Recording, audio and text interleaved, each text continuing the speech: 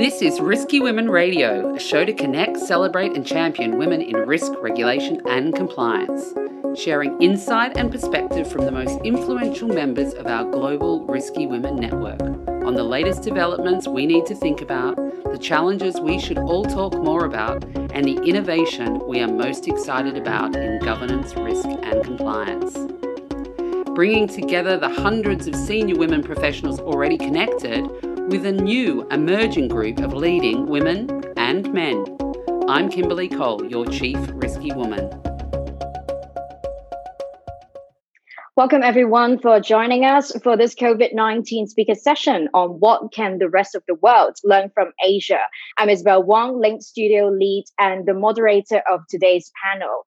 Well, the speaker session is brought to you by Link Global and Risky Women.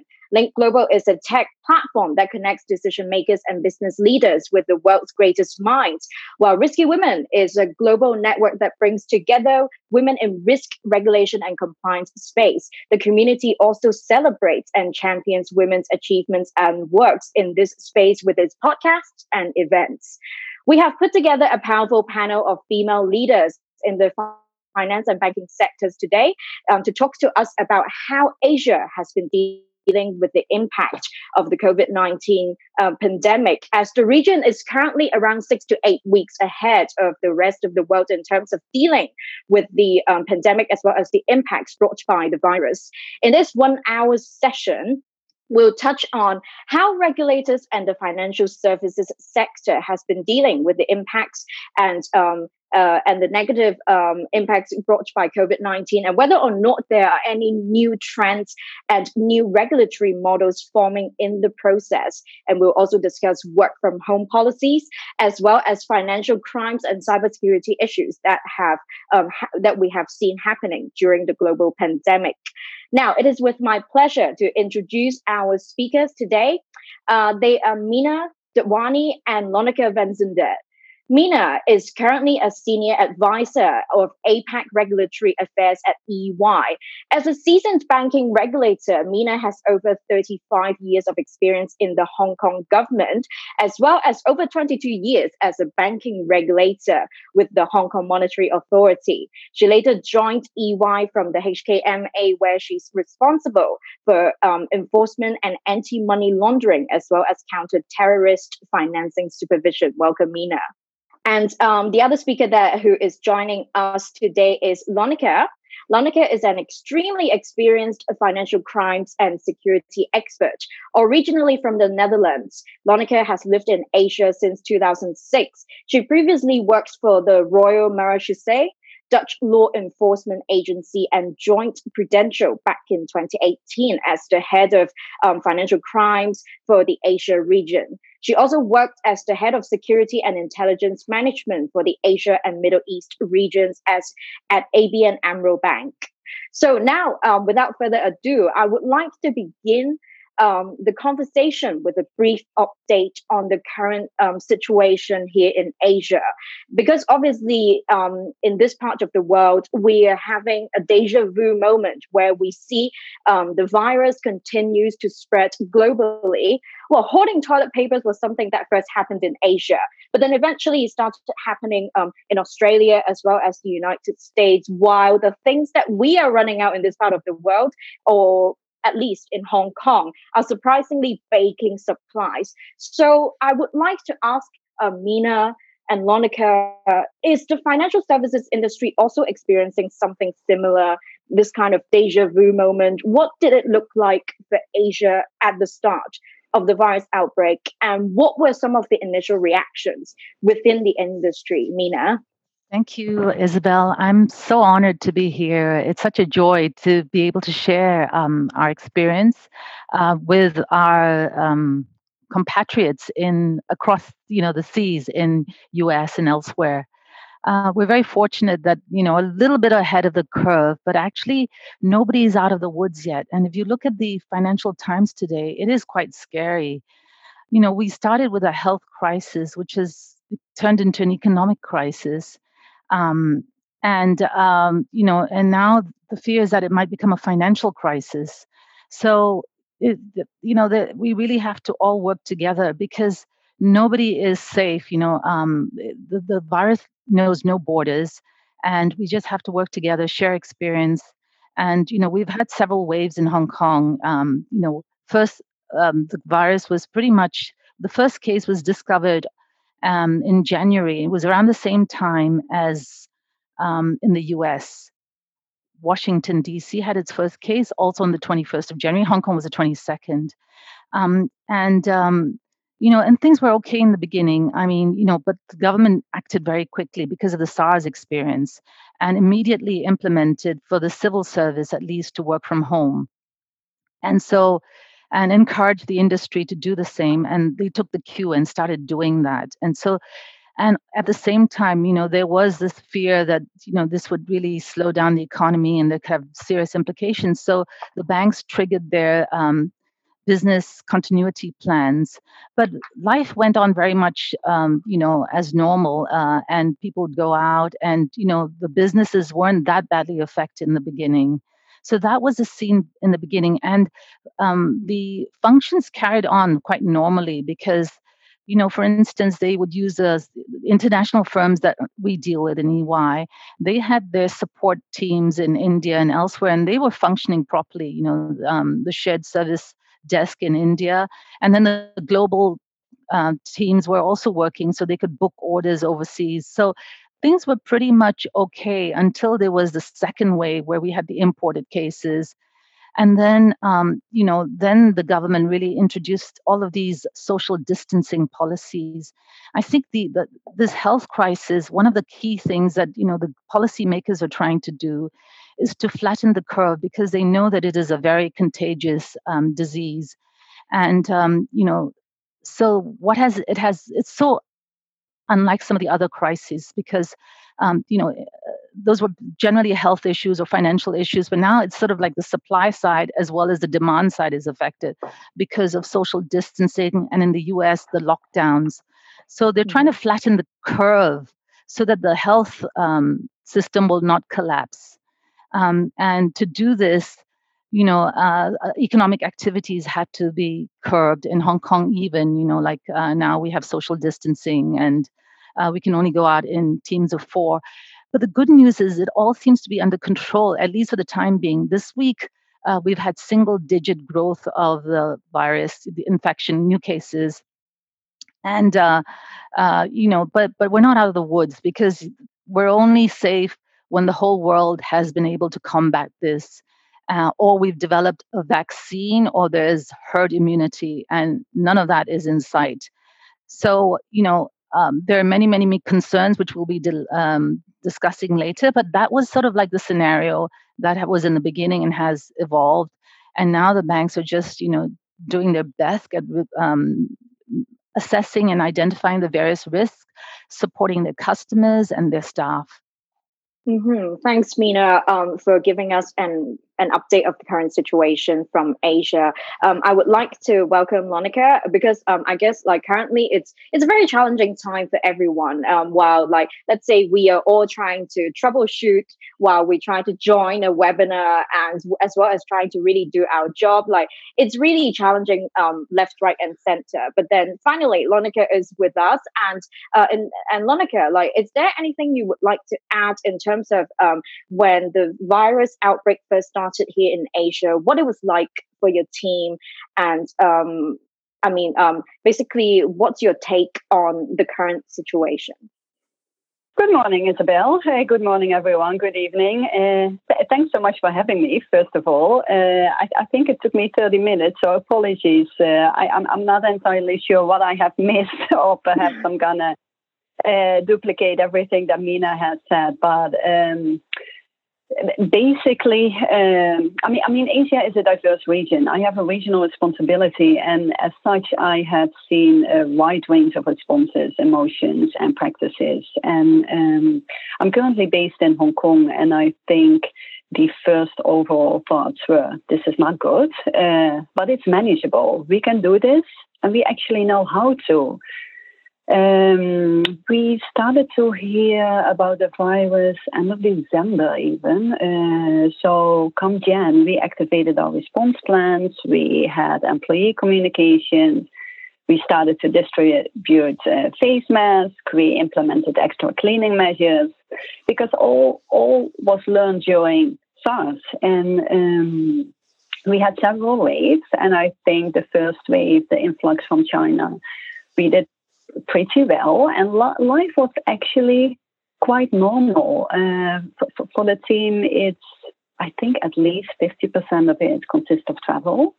And we even traveled. I mean, we took our measures. Everyone was extremely vigilant and careful. But I feel that life would be able to continue because everyone was so careful. So at the moment, we're doing well. It's clear that all the NPIs, the non-pharmaceutical initiatives, are working. We have very strong public health responses. But at the moment, it's everything. We're not in a formal lockdown, but there's no travel. Everyone is working from home, and it's starting to look a bit more positive again, at least for some of the countries in Asia. But we are not quite there yet. Yeah, even though we've been seeing, as Mina just mentioned, single-digit confirmed cases here in Hong Kong, I think the government has still been quite cautious in terms of the regulations and measures that they are rolling out. And one of the notable measures in terms of financial relief package that the Hong Kong government has rolled out. Basically, they are trying to support business owners in the city to prevent more small and medium enterprises from going bankrupt and ensure workers here in Hong Kong would continue to get paid in the tough months ahead. But some workers, they argue this $18 billion relief package rolled out by the Hong Kong government does not really relieve much pressure of them financially. And it's kind of a controversial plan here. And also just last night, Hong Kong Welfare Minister said in a press conference that those who sack their employees and then replace them with family members and friends to collect additional benefits could face criminal liabilities. I would like to ask Mina, in terms of what's your take on this, as well as an overview of government responses in the APEC area, as well as the rest of the world that you've been seeing? Thank you, Isabel. Actually, government response, there's been three-way stimulus. I think the stimulus that has been poured out is unprecedented. It's monetary as well as physical. So the central banks in many jurisdictions have lowered interest rates to almost zero, and some countries have negative interest rates. And as you said, there's cheap funding for SME credit extension and funding schemes also going directly to corporates. There's a clear message from all central banks, and that is liquidity is not going to be an issue. They're just throwing money at this problem, hoping that it'll go away. But as I said earlier, it's okay that all of this goes to the businesses. It stimulates, sort of like supply. You're producing all the goods and services, but you have to have the consumers to consume them. And if they're socially distancing themselves, not going out, which fortunately is not the case in Hong Kong, but in many, many countries, that's the case. So the economy is not going to be picking up until really there's consumer confidence. And that confidence comes when the virus is under control, when the policies have been relaxed. And so we don't know when that is going to happen. But the governments in the meantime are so concerned to ensure that, employees have their jobs. And so, as you mentioned, that there's this 80 billion Hong Kong dollar package that's gone out to a wide range of employees. And like they have in the UK, they're paying, the Treasury is footing 80% of the paycheck for furloughed staff. In Hong Kong also, they're giving 6 months pay up to 9,000 per employee for about 1.5 million employees. So that is massive. This is going to cause a huge deficit in the budget, but that's not an issue for Hong Kong. Hong Kong has a massive, massive surplus of 5.5 trillions of dollars. So it's these things are for a rainy day.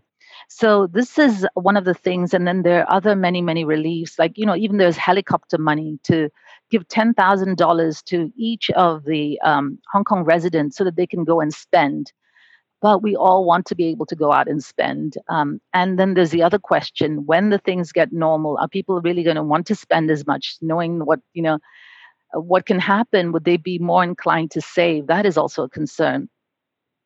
So that is one aspect. So there's the central banks and there's the government, and then there is also the regulators, and they're really trying to pump. They're reducing all of the buffers, and this is led by the international setting bodies like Basel Committee, where all of those reforms, the Basel III reforms, they're all sort of like being delayed. And, in Hong Kong, the HKMA also announced all of these are being deferred. Similarly, in Singapore, in Australia, across Asia, Pacific, and the world, because the tone is set from the international body setters. And then also there's a lot of relaxation on regulatory requirements, regulatory reporting. And they're, for instance, in the AML space, they're saying use a risk-based approach and exercise flexibility, because they really want the banks to be a mechanism for the transmission of the financial aid.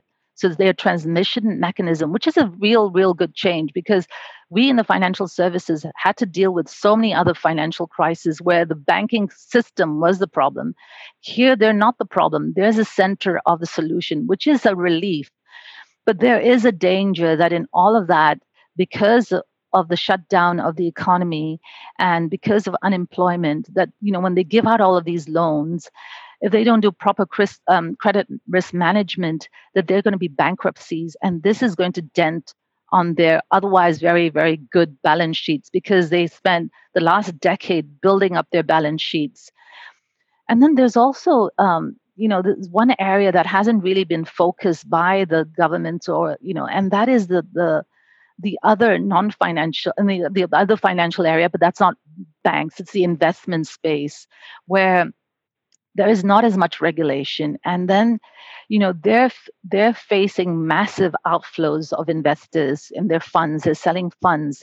And today's Financial Times says this is a really hot spot, and this could lead the health crisis into the economic crisis becoming a financial crisis. So there are two aspects of this. One of them is that the bank's credit worthiness will go down the tubes, and then they'll need to be rescued all over again. This is a big risk. And the other risk is really, where the investment, the hedge funds, all of these other financial services that are going to affect investors, because, if investors sort of dump their funds, the investment fund is not going to be affected because they keep selling. But the investor is going to have huge losses. And so they're going to have less income, less capital. And so there could be increase in bankruptcies. So that is a concern that we have to watch out for. Yeah, I do agree with you. As of course, like the governments and regulators, they are also struggling to try to flatten the curve while trying to strike a balance in terms of not killing the economy so much for the people. But then the other hot issue that I would like to bring up as we move on to the next section of our talk is that some of the internal policies rolled out by companies around the world during the virus outbreak, because one significant global trend or culture that was created during this COVID-19 outbreak is definitely the work from home practice. But it does not really come without any challenges in terms of in the Asia context, because we also have Japan's reliance on paperwork, lack of hardware and software by some civil servants in Hong Kong. And it's even more so for finance and compliance workers in terms of having to do their jobs from home. So I would like to bring in Monica. Like, how has the work from home practice evolved over the weeks for companies in Asia? And since we were at least 3 months into this work from home experiment in this part of the world, what's your take on how really we can do it right?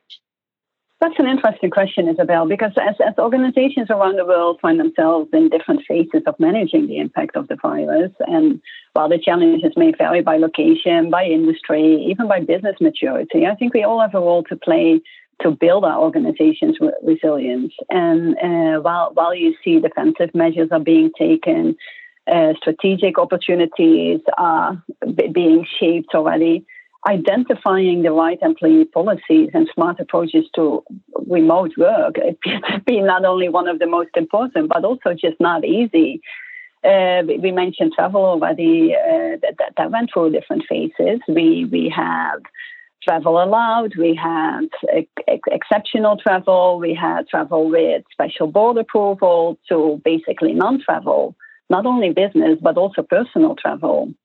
And when the decision was made that basically a shift to complete remote working, but there are a few key items to consider, I think. First of all, ensure that everyone can actually work from home. They need to feel supported, have the right access to systems and technology, but not everyone or not every country has a working from home culture. For instance, in Hong Kong, the houses are small. Sometimes multiple families live in the houses. I mean, people live their lives mostly outdoors. So suddenly to all work from home in combination with homeschooling, because that becomes a different ball game when schools are closed and working parents also need to take care of homeschooling. It's very challenging. I think check-ins, whether it's on a daily, weekly, bi-daily, via video, that provides direction, confidence, but also resilience in a team. For us, it works well to have team guidelines established. I mean, it's exceptional circumstances, but especially in our area, it's important that the quality is maintained and that there's enough oversight on controls and also investigations quality. So those are key items. How is productivity being impacted? Because if again in our teams, if there's a failure to provide support, that could lead to incidents and events not appropriately reported, or breaches not identified, underreporting to regulators. So I would say it's key to get it right, but it's not an easy one. And maybe perhaps from a personal perspective, I have developed 2 personal mantras. Everything will pass, and just be nice to yourself and others. I'm focusing on how lucky I am and that our concerns are not bigger as the ones that we're facing. And I think to have a positive outlook in the team and keep up that team spirit is essential at this time. Thank you for your optimism. This is a much needed optimism during times like this. But then I also would like to ask you about communications, because in order for employees to feel supported, of course, companies will have to communicate security related issues also effectively in order for employees to feel protected and supported. So how can we do this in an effective manner? How to educate employees about security in such challenging times? I would say, we need to prioritize employee safety first, whether it's physical safety, whether it's their well-being. It's also a time where employees are going to remember how you as a company or as a boss, as a team manager are dealing with the crisis, whether they feel the concerns were focused on the financials or that there was a concern for them as an employee, as a contributing staff member. And that wording and the messaging is essential. Even when you talk, for instance, about work from home communication, there's work from home allowed, there's work from home encouraged, there's work from home mandated. And we went through all these various stages. And not only do the various communication lead to a different outcome in terms of people actually working from home, it also has an impact on the motivation and commitment to the company.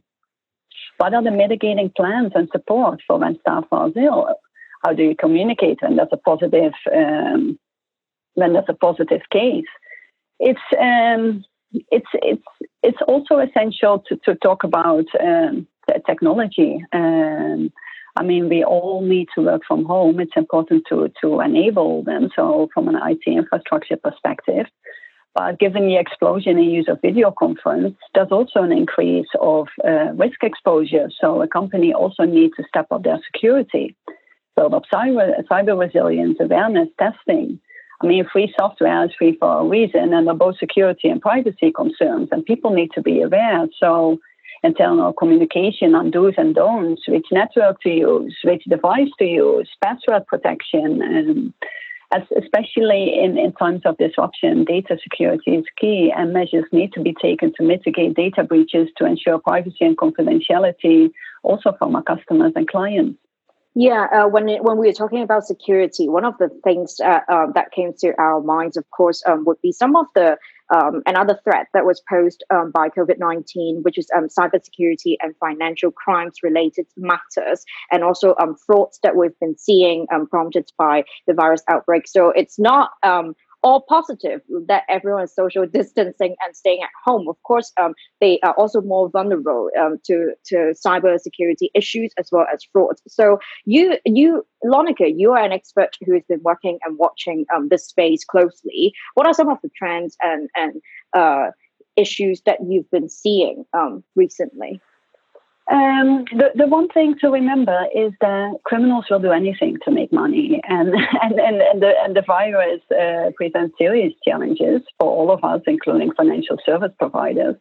I mean, we need to detect and prevent financial crimes in the midst of these major disruptions. And as Mina already shared, financial regulators have globally issued guidance for better protection against these crimes. So as a lot of the crimes that criminals initially commit are not possible just because there are lockdowns, there are other restrictions, they have to revert to new ways. There are ample examples of cases that come to mind, how they changed their plan. I was reading something about Chinese drug traffickers that now got themselves into fake N95 mask, and that's just a very straightforward example. But companies are facing challenges from internal fraud and cyber threats. Workforce disruptions are leading to less oversight of systems and operations and leaving the door open for internal system breaches, fraudulent account activity, contract fraud, and similarly, reduced oversight of cybersecurity systems make companies more vulnerable to cyber attacks. Because everyone is working remotely, the risk has shifted from a physical risk to online risk. And again, too many to mention, but just a few of the examples that we come across a lot at the moment is false identity scams, ID theft, and account takeover, where advantage is taken of consumers' disrupted banking routines, leaving accounts open to takeover. Or because there's obviously also a lot of legitimate COVID-19 related communication from banks and employers, there's a heightened anxiety that makes it easier for individuals, especially perhaps the vulnerable customers, to fall for phishing scams that ultimately aimed at account takeover or payment fraud. Another scam that we see a lot is related to the relief funds and the bailout packages, crowdfunding platforms, payment fraud where there are counterfeit sites that are falsely claiming high-in-demand items such as face masks or donations that are being solicited for non-existent COVID-19 health organizations. In the company, we did a test with that just to increase the awareness of the employees, and it was really well set up. It was a charity. I mean, like they were aiming for people's empathy, sympathy, and although I'm in this field, I knew that this was coming. But when I read the email, it was just so convincing, and people want to do the right thing at the moment, and they do want to help. So it's very easy for them to fall into these kind of scams. Mm-hmm. Yeah, in terms of scams and also security issues, it's a really huge threat. But then the other threat that I would like to talk about with Mina in terms of threats or, for example, or complications as well as challenges in terms of working from home would be, of course, how teams could do compliance and risk related teams could do investigations, as well as like how they are doing their quarterly and reports. Mina, do you have some experience and tips to share on that front? So I'm working for EY, as you know, and have a lot of contact with banks. And the banks, because there isn't a lockdown in Hong Kong, so we're a little bit different from some of the other jurisdictions like America, for instance, and Canada. So there's a rota system, and the MA, I was talking to this regulator a few days ago, and he said that, they've asked the banks to have clean teams and dirty teams. So they mitigate the risk. So there are half the people in the bank itself and half people working from home. And so that if there is a case of infection, that the whole team, because they have to vacate the premises, have to clean it, and then so that they're doing that. So those who are in the office are very well equipped to carry on those functions, and those who are at home also are managing okay. The example that you gave about the doing the audits, because the first quarter was the end of the audit period. And I have statistics here to say that, the Hong Kong Institute of Certified Public Accountants said that out of the 1,792 issuers listed on the stock exchange, only 5 did not publish their financial data due to COVID. And this year they made an exception. They said that, your audit statements can be sort of like with the auditor's agreement or without. So, of the balance, 314 published without. So despite the challenges, it seems that, at least the Hong Kong people are very, very resilient and adaptable. And, for instance, EY, we've got really, really good technology, and we have VPN, but this is not the case with some industries, And there was an article in the newspaper about the government, for instance, which says that people are saying that it doesn't work as well in government because they don't have the VPN, which is essential to avoid phishing, to prevent phishing. But, only the senior government officials have that. Whereas the middle or the, frontline people, they don't have that. And they also have these managers who are not very receptive to working from home. They don't trust, they don't want to use video conferencing equipment. And, the policies are not clear. But in EY, for instance, I attended a town hall yesterday, and it was so clear, it seems that working from home works really well. And, there was also a lot of sort of like comfort about, don't worry, you're not going to lose your job and, this and that. But there are certain risks, even though, generally, by and large, we haven't seen these yet. But I think that some of the risks are like mis-selling risk. There aren't proper controls. And so it is really important for, the frontline people to be told that they can't cut corners, that they must also meet with all the compliance. Because my bitter experience during SARS was that we were inundated.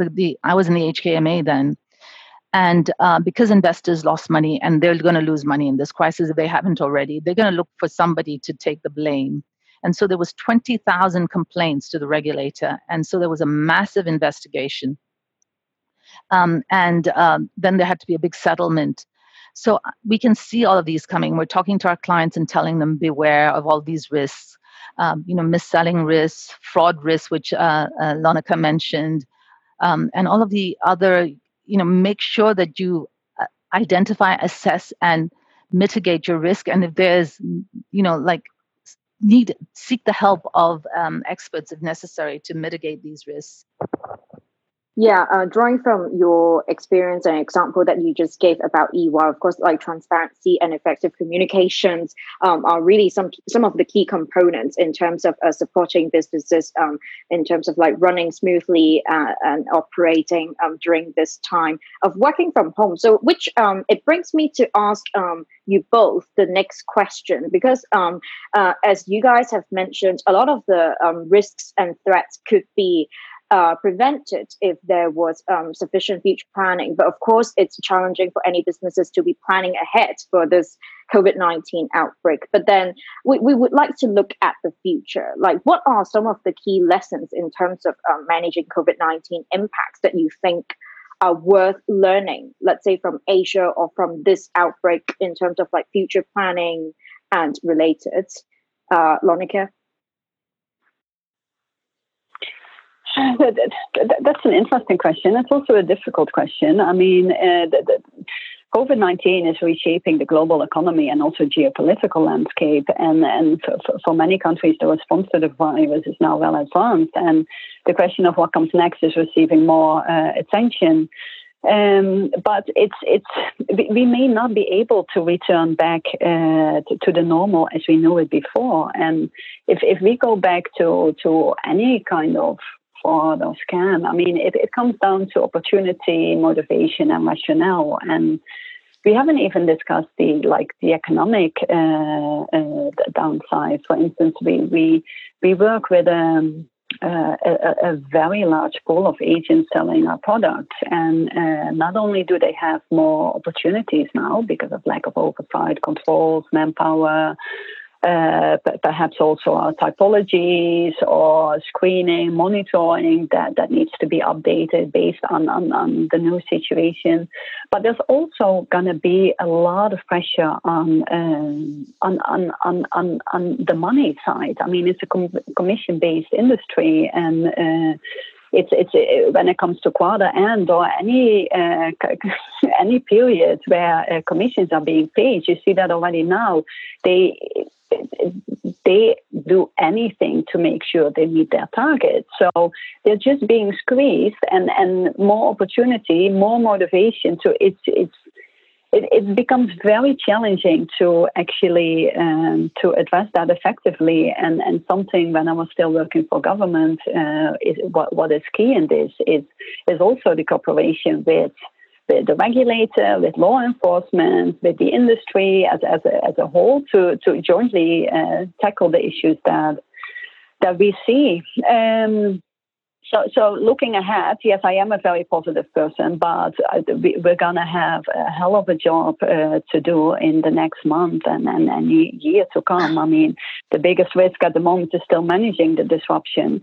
And then the working from home, the technology part, the security has shifted, as I already said. We're using Zoom. The whole world is on this. With all concerns attached to it. So it's a challenge, I would say. Yeah, I would also like to bring up, let's say, in terms of for businesses, of course, they are desperate in terms of doing sales as well as keeping their business performance up. And in terms of how they could mitigate through this challenge, navigate through this challenging times in terms of doing sales as well as perhaps even coming up with some insurance policies for the employees. Like, do you ladies have any comments on this part? I think my background and my knowledge is with the banks, but it applies equally to businesses. And I think the key buzzword now is operational resilience. So look at your business from end to end. Make sure that all of your critical functions and systems can function in a crisis. This crisis, and then do stress testing. But I think this crisis is stretched all the stress testing. And, right now, everybody is firefighting. So, as I said, compliance might be stretched, corners might be, cut. But, at some stage, one has to look at the whole enterprise, look at all the risks, like in that placemat that I had earlier, that slide 1, and look at all of those and, look at where the weak links are and where controls need to be strengthened. And that goes for business as well. But in the meantime, do everything to support your employees and your customers, because they're the key to success. As I said, you need your employees to help you manufacture goods, and you need them to provide services, and you need the consumers to go out there and spend. So you really need to look after both, them for there to be any recovery. And of course, all of that is dependent on the social context, whether this lockdown can be, in some of the countries, can be relaxed. As I said, Hong Kong is looking good, but Singapore was looking very good a few weeks ago or a week ago, and suddenly there was a spike. So there's no room for complacency, and we're concerned that there might be a third wave in Hong Kong as the people in China have gone back to work, and then there could be a spread there, which could, there could be a contagion in Hong Kong, because Hong Kong is part of China, and although the government has shut down the border and overseas visitors aren't allowed, China, we're part of China, so there's goods and services. All our food is from China, so this is coming through every day, and so the border is still pretty fluid, and but there is that really, really strong risk. Yeah, and also in terms of making sales, of course, during this time, as companies are more desperate, I would also like to get your comments and opinions in terms of like how companies can maintain, to maintain their integrity whenever they are doing sales in terms of like ethics and conducts of sales agents.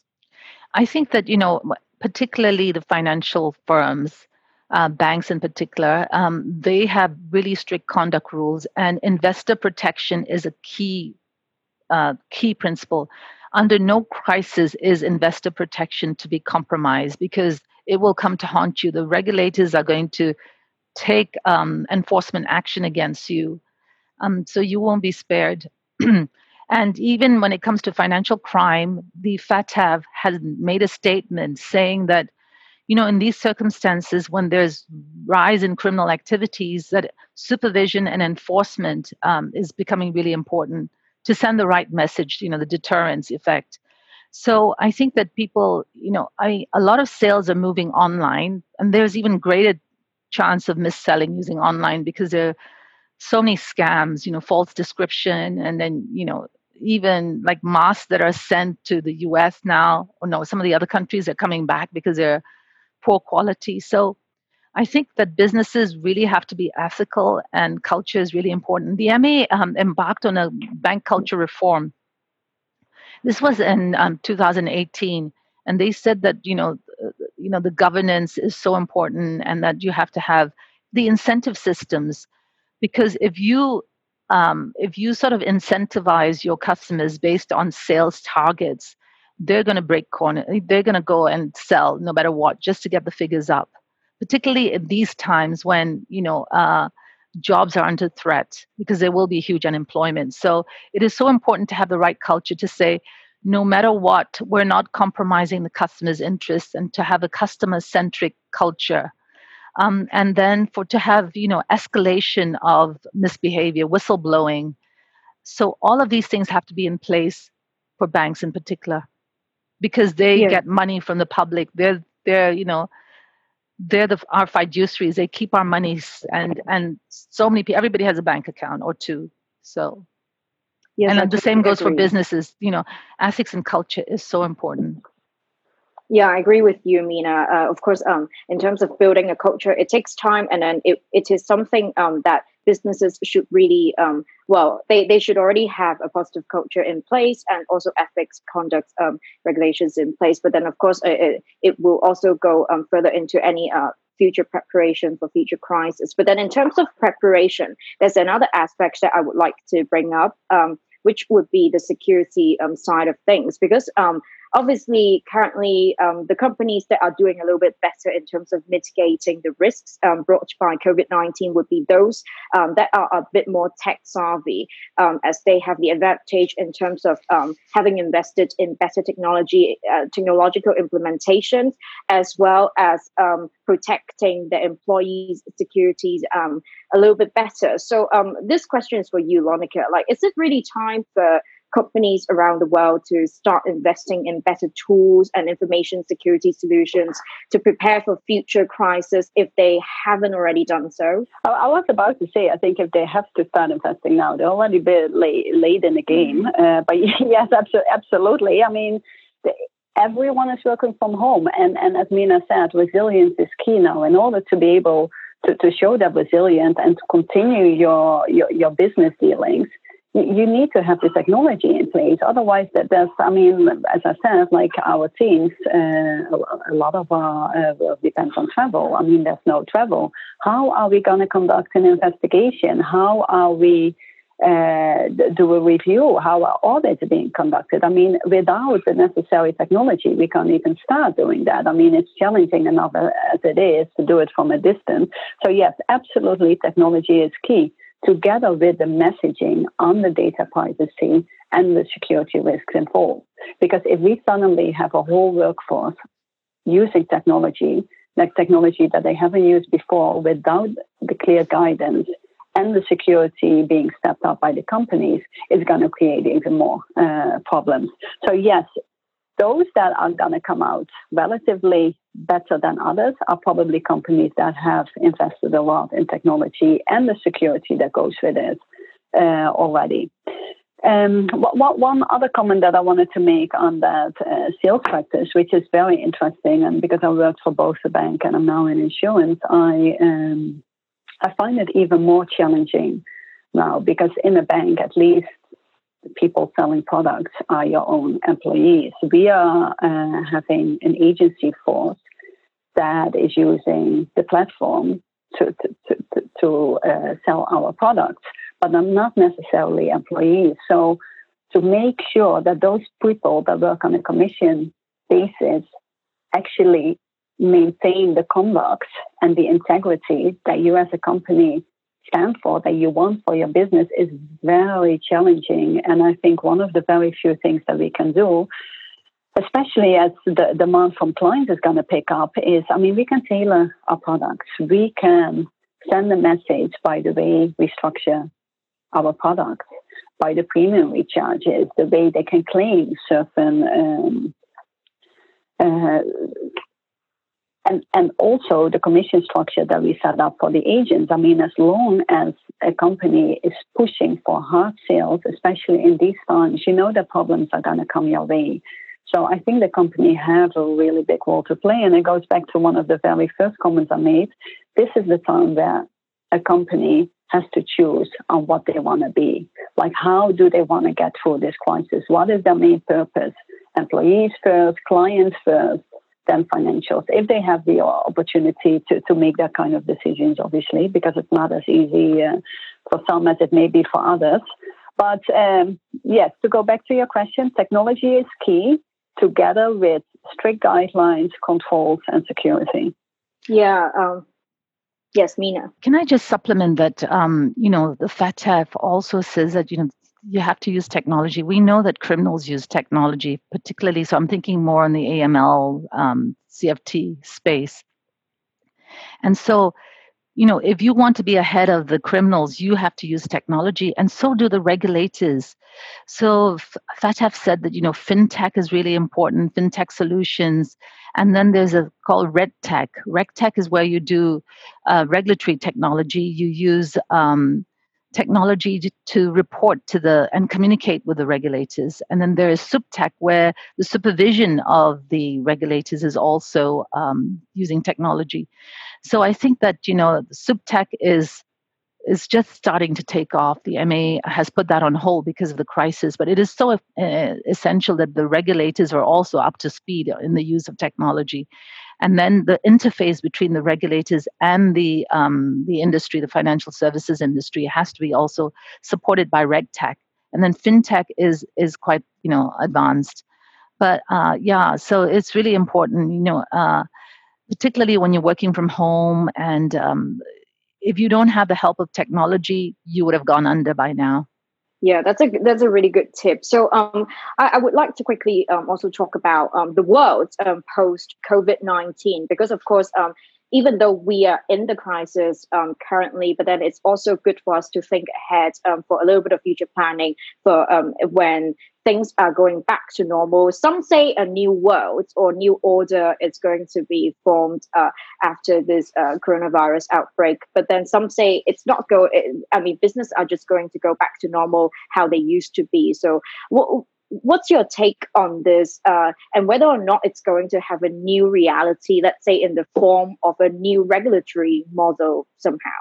The risks are evolving. And so the regulator always has to deal with those risks. And I alluded earlier to the risks of the non-banking sector that is really not very well regulated. And we are feeling, and so is the IMF and the World Bank, that is a hot spot for problems, and that is going to drag us down this time. So I think that there's going to be greater focus on that area. And instilling the same regulation, the capital requirements, whatnot, and the liquidity, so that doesn't drag us down. So that's one big area. And I think that the regulators are going to look more and more at, as I mentioned earlier, operational resilience, because that covers everything from front one end to another. They'll be sort of like, also doing more stress testing, but this has all been suspended at the moment. But, and then the stress test thresholds are going to get more and more ridiculous, because we saw how ridiculous it can get. The stock market can collapse within 1 week, 30%. I mean, nobody imagined that. And bonds, treasuries, which were a safe haven, also collapsed. I mean, it was just mind-boggling what happened, and could happen again. Who knows? We're not out of the woods yet. And the forecast is all very grim. The world output will drop by 5% across all. The advanced economies are going to drop 6.5%. The only two economies that will be in the positive territory, according to the report today, will be India and China. It's just grim, but you never know. If we all are determined to make this work, maybe it will. But many people are not expecting a V-shaped recovery, and that it's going to be a long tail. Yeah, I mean, it is indeed a very grim outlook, as you just mentioned. But of course, our other speaker in the house, Lonica, she's a little bit more optimistic. So, Lonica, do you think the new reality would be a positive one? Or is there any new reality to be looking forward to? I do agree with Nina on this. The outlook is grim, and there won't be a return to the old normal. I think. I mean, there's no way something like this can happen without creating a new or a next normal.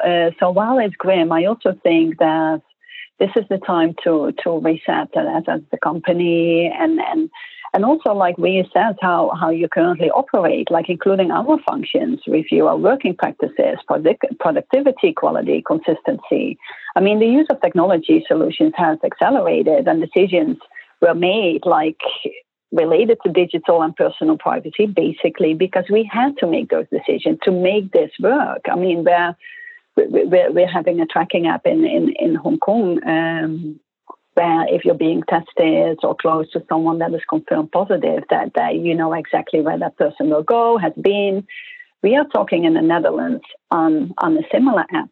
That would not have even been possible 3 months ago. There's no way people would have considered that. So I think this crisis has accelerated these discussions for the right or the wrong. But it's a reset with also good things to come from it. I think it will have an impact on, I don't know if it's nationalization, perhaps regionalization, where we're living in such a global world. I think people are taking a step back, building it up, diversify. A lot of the concerns also come now because there was too heavy of a reliance of one supplier or one vendor. I think people are spreading the risks accordingly, because this is not something that people could have imagined 6 months ago, and it did happen. So a reset, a bit more of a realistic outlook, perhaps, and lots of reassessments and readjustments. Yeah, I do agree with you in terms of the reliance on, let's say, a certain country for manufacturing and stuff like that. Because in terms of the global economy, there's currently a new trend that might be forming, is that different economies and regional markets are having this kind of decoupling, or kind of like a deglobalization trend being formed. So it is indeed a new reality that no one is really certain about what it's going to look like. But since as our session is coming to an end soon, I would like to quickly squeeze in one question that came through our email by our audience for you both, which this is an interesting question because it's about work from home. It's asking that, would you say work from home policies make compliance simpler or more complicated? Definitely more complicated, for sure, because there isn't that proper supervision, no matter how hard you try. But it's not impossible, and I think that the compliance officers are doing their best, and particularly when you have split teams, you have better support, and with greater use of technology, there's also greater support. Before. I just also wanted to add a comment. on what you just said, Isabel, about, like, I know that there's a lot of rivalry between US and China, and that, everybody's looking, shutting borders and all of that. But I think that one of the lessons that's going to be learned from this crisis is that we're really one country.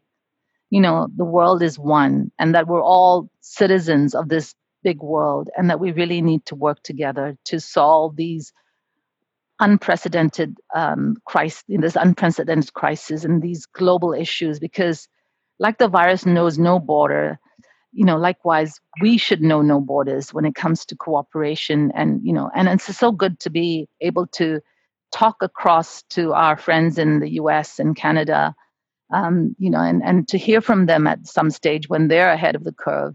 Yeah, I mean, it's good to have some of the audience from North America joining us today for this conversation. The other question I would like to go through quickly that came through our Q&A chat room is that do you guys see government and companies, also individuals, learning from this crisis to force maybe a more responsible and sustainable recalibration of business as usual when things are finally back to normal?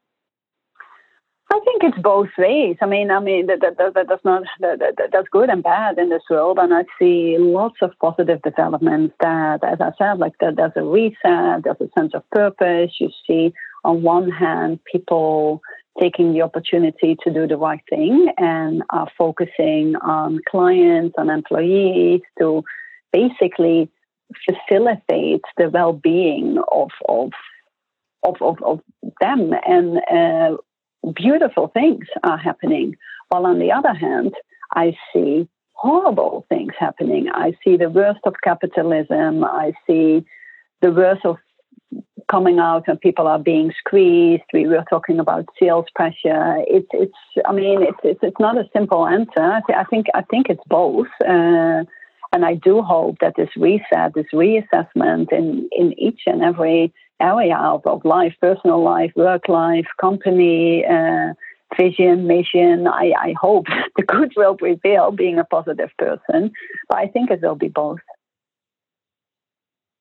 Yeah, indeed. Yeah, Mina, do you have something to add? In this area, I think that, I think there'll be a greater focus on environment and climate change and all of those risks that are new and emerging. That the regulators have been pushing. I know the HKMA is pushing that a lot, and so also the international bodies, standard setting bodies. So I feel, yes, there will be a more responsible and more sustainable collaboration of business as usual. I'm positive about that myself. It's great to end this panel on a pretty positive note, despite the grim outlook that we did talk about. Thank you very much for your time, Lonneke and Mina, for joining us for this discussion. And that concludes today's COVID-19 speaker session. Thank you all again for joining us. We'll be sending the presentation deck as well as a transcript from this web panel to you through email very soon. And meanwhile, the webinar and the audio version of this webinar will be available on Risky Women as well as Link Global later. Do stay tuned for more upcoming events and COVID-19 content on Link and Risky Women's social media channels. We're on LinkedIn, Facebook, Twitter, and Instagram. Thank you very much, and we will see you very soon. Thank you for listening to this exciting episode of Risky Women Radio to connect, champion, and celebrate women in risk regulation and compliance. I'm Kimberly Cole, based in Hong Kong. For more information on the Risky Women Global Network, head to our website in the episode notes, and please be a part of the ongoing conversation by subscribing to this podcast, connecting with us at Risky Women on Twitter, or even reaching out to me directly by email. Hi. We're always looking for sponsors, and if you'd like to get involved and help celebrate and champion women in risk regulation and compliance, please get in contact at info@riskywomen.org. We'd love to have you join the show.